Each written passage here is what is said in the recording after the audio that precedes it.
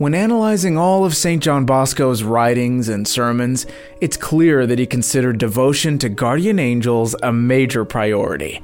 He was constantly bringing them up, almost as if he could see them. Once he told his oratory boys, "Be good. This will make your guardian angel happy.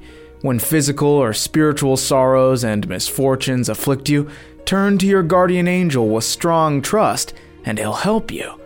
How many people in mortal sin were saved from death by their angels so they might have a chance for confession? Woe to those who give scandal. The guardian angels of innocent victims will cry out for vengeance to God. But this wasn't just a piece of flowery oration from our saint. He knew that if his boys prayed to their guardian angels, they would be saved from an untimely death. And the story I have for you today confirmed his belief. You're watching The Miracles and Prophecies of St. John Bosco, a project of America Needs Fatima. I'm your host, Matthew Miller. Towards the end of 1844, Don Bosco was busy finishing a book promoting devotion to the guardian angels. He personally was very grateful to God for the privilege of having been given a guardian angel.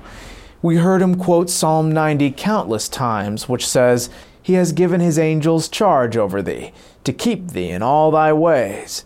Upon their hands they shall bear thee up, lest thou dash thy foot against a stone." Hence he had a fervent love and deep devotion to his guardian angel, whose feast day he celebrated every year. He was so convinced that his angel was ever at his side that one might say he saw him with his own eyes. He would greet him several times a day with the Angel of God prayer. Throughout his life, he greatly trusted in his protection. Indeed, his guardian angel certainly assisted him in founding and governing all his undertakings. One day, Don Bosco told the boys how St. Joan of the Cross had been privileged to see her guardian angel from childhood. Now I know what you're thinking, but he wasn't referring to St. Joan of Arc. Instead, he was talking about another French saint named Joan who lived in the late 17th century and was the founder of the Congregation of St. Anne of Providence. The angel guided her to the religious state. When she became the convent's superior, she ruled it wonderfully through every difficult situation. Whenever any infraction of the rule took place, the angel would suggest ways of correcting those concerned. Now, when Don Bosco told this story, the oratory boys often wondered whether he was not also favored with the same privileges. One couldn't help but think that he, too, was guided personally by his guardian angel. After all, did he not reveal the most humanly unknowable secrets throughout his life? What about his dreams and that mysterious person he said was ever at his side? Who was he, referred to simply by Don Bosco as the man with the cap? In any case, he knew how to instill in his boys a great reverence and love for their guardian angels. He would frequently intone a hymn in their honor, which the boys sang with gusto. He used to tell them, "Be ever more convinced that your guardian angel is really present and that he's ever at your side." St. Francis of Rome always saw her angel standing before her, his arms clasped on his chest, his eyes uplifted to heaven. But at her slightest failing, he would cover his face as if in shame and, at times, turn his back to her. Don Bosco even suggested certain days on which his boys could especially honor their guardian angels, saying, "The Church sets aside Tuesday as a day of special remembrance of the guardian angels. If you wish to imitate St. Aloysius, who dearly loved his guardian angel, I suggest you practice some special mortification in his honor on Tuesdays. You might give up something you like, pray with your arms crossed on your chest, or kiss the crucifix. If you can, give some alms as the Archangel Raphael advised Tobias to do. Now your birthday marks the beginning of when your guardian angel took charge over you. Therefore, on this day, renew the promises you made in his presence at baptism, namely that you'll love and imitate Jesus Christ and obey his holy law. Sanctify this day by making a fervent communion, or maybe praying a little more than usual. Perform some other act of devotion in token of your gratitude to him.